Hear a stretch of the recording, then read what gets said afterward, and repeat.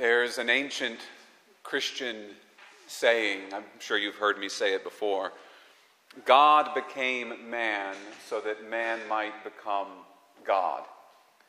God became man so that man might become God. That's attributed to St. Athanasius in his classic On the Incarnation. It's a great Christian classic. I encourage you to read it. He wrote it during the 4th century. It's still very accessible. A lot of times the early Christian writings are easier to understand than the later Christian writings because they didn't think they were too smart for themselves back then, and they spoke more plainly. And he spoke very plainly about the Incarnation in the 4th century. It was his response to Arianism. Arianism was that heresy that denied the Incarnation. You see, the Arians were Christians who believed in Christ. They believed that Jesus was the Messiah. He was the Savior. They believed that he was very much like God, but they just denied that he was the same as God, that he himself was divine. And so St. Athanasius, along with many others, successfully defended the tradition of the apostles and the teaching of sacred Scripture that Jesus Christ is God incarnate, which is to say, he is God in the flesh. Why am I talking about the Incarnation on the Feast of the Ascension? Right? We tend to think of the Incarnation as associated with the beginning of Jesus' life on earth. We associate it with the Annunciation, when he was conceived by the Holy Spirit, or we think about it at Christmas time when we celebrate his nativity and his birth of the Virgin Mary. But the Incarnation encompasses the whole reality of God made flesh. Not just Jesus' birth, but his earthly ministry, his passion and death and resurrection.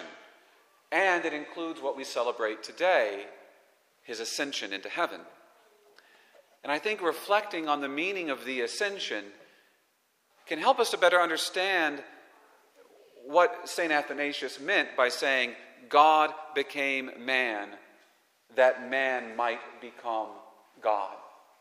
Because it focuses our attention on the reason for the Incarnation. God became man so that man might become God. What does that mean? What it means is that God didn't come down from heaven on a sightseeing trip. He wasn't taking a vacation from heaven. He came down from heaven on a rescue mission.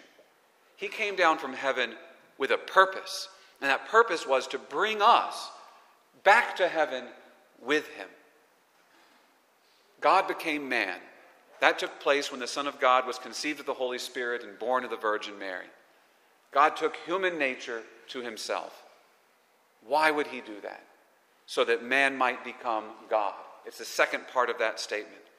40 days after he rose from the dead, Jesus Christ, true God and true man, ascended into heaven, where he is seated at the right hand of the Father. And he did not leave humanity behind when he did this. The human nature that God, the second person of the Holy Trinity, assumed to himself when he became incarnate, ascended to heaven with him. And that means human nature is now part of the Blessed Trinity. The Blessed Trinity, the life of God. Human nature is part of that. It's mind-blowing. That's a union with God that not even the highest angels enjoy. And that's God's gift to us. And it's a gift that he makes to us personally. And that's important. That's important. Because you might be listening, and if you're following along so far, thinking, well, that all sounds really great. That sounds really incredible that God has joined human nature to the divine nature, and now humanity is part of the Trinity, and that's wonderful if you're Jesus, who is both fully God and fully man. That's wonderful for Jesus. But how does that help me grow closer to God? How does that help me that Christ took human nature into heaven? I'll tell you. When Christ ascended into heaven, he did so as the head of a body. He is the head of a body. And we call that body the church. You and I are members of that body. And where the head goes, the body follows. Jesus said, I go to prepare a place for you. And where I am, you also will be. And this is why the church teaches that Christ is necessary for salvation. There's no other way to ascend to heaven. As St. Paul says, the one who descended, that is Jesus, the one who descended is also the one who ascended. Only the one who descended from heaven ascends back to heaven. So if we want to get to heaven, if we want to ascend to where Jesus is, we need to become part of that body that ascended. We have to become part of Christ. And that's the role of the church. That's why he left us the church. The whole point of the church is to make us one with Christ. That's why the church is here. We have to understand, the church is not a club for people who really like Jesus. That's not what the church is about, right? It's not like any human institution. The church is the continuation of the incarnation of God in space and time. It's a continuation of God's presence here with us. It is the body of Christ. St. Paul speaks very plainly about this. When he's talking about the baptized, he says, now you are Christ's body and individually parts of it. And each one of those parts of the body has a role to play. In our readings today, St. Paul, in his letter to the Ephesians, he says some are apostles, and some are prophets, and some are evangelists, and some are pastors or teachers. The body has many different parts, but each member of the body receives certain gifts for, I'll quote, building up the body of Christ until all attain to the unity of faith and the knowledge of the Son of God, to mature manhood, to the extent of the full stature of Christ. The full stature of Christ. God has come into the world in Christ. Right? But the full stature of Christ, that's something that we're still moving towards. That's something that the church is pointing towards. The head of the body, Jesus, he reigns in heaven with God the Father. And the saints in heaven, they share in that reign already with him. But part of the body of Christ is still here on earth. And it's still growing. It's still growing. It's still attracting members to itself. And it will do so until Christ has grown to full stature. That's what St. Paul is talking about. And you and I and every member of the body has a role to play in that. We have a role to play in growing the body. That's why, before he ascended, the disciples asked him a question. They asked Jesus, Lord, are you at this time going to restore the kingdom?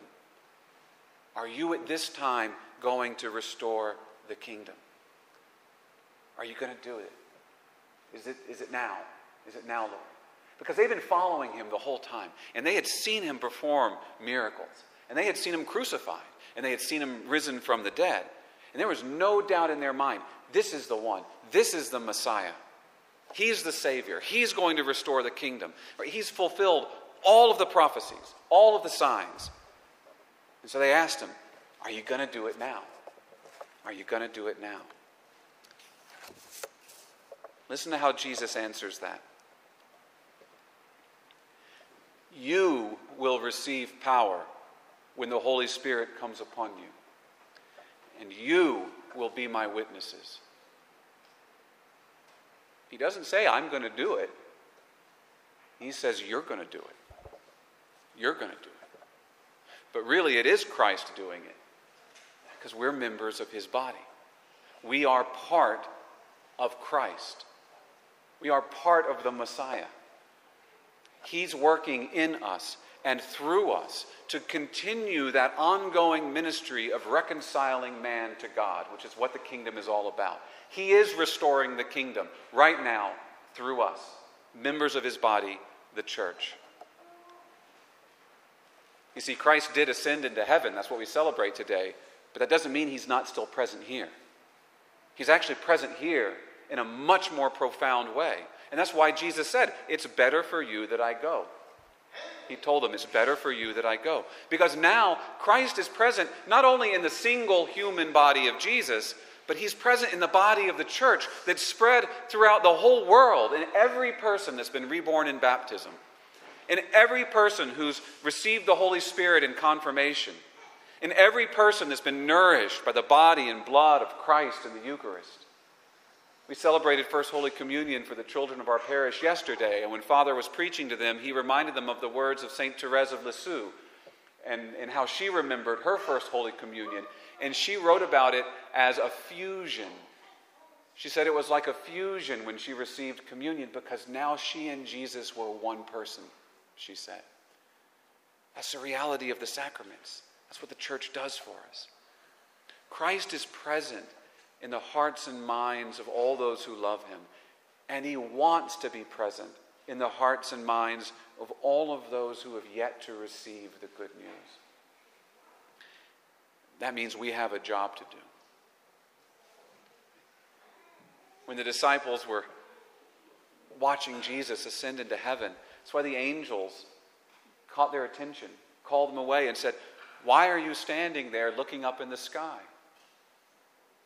Look around. Look forward." The world is out there waiting to receive that message of salvation that only the church can offer. Only the church can offer. The church does a lot of things. The church is engaged in a lot of things. But the thing that makes the church unique is only we can offer that message of salvation. Only we can unite people to Christ in this way. And so we have to go out to the whole world and proclaim the gospel to every creature. In Judea, in Samaria, in Greece, in Rome, in Silva, in Cullowhee. Until the body of Christ has grown to full stature. And Christ is truly all in all.